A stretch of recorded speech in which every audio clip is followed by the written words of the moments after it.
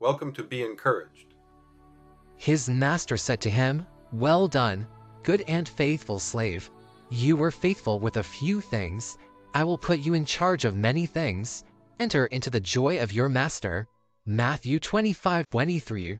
We have a brand new home. It's not built with stones, gold, or silver. Instead, it's made of the pure love of Christ, which keeps us hidden from sin and disobedience to our Father's will.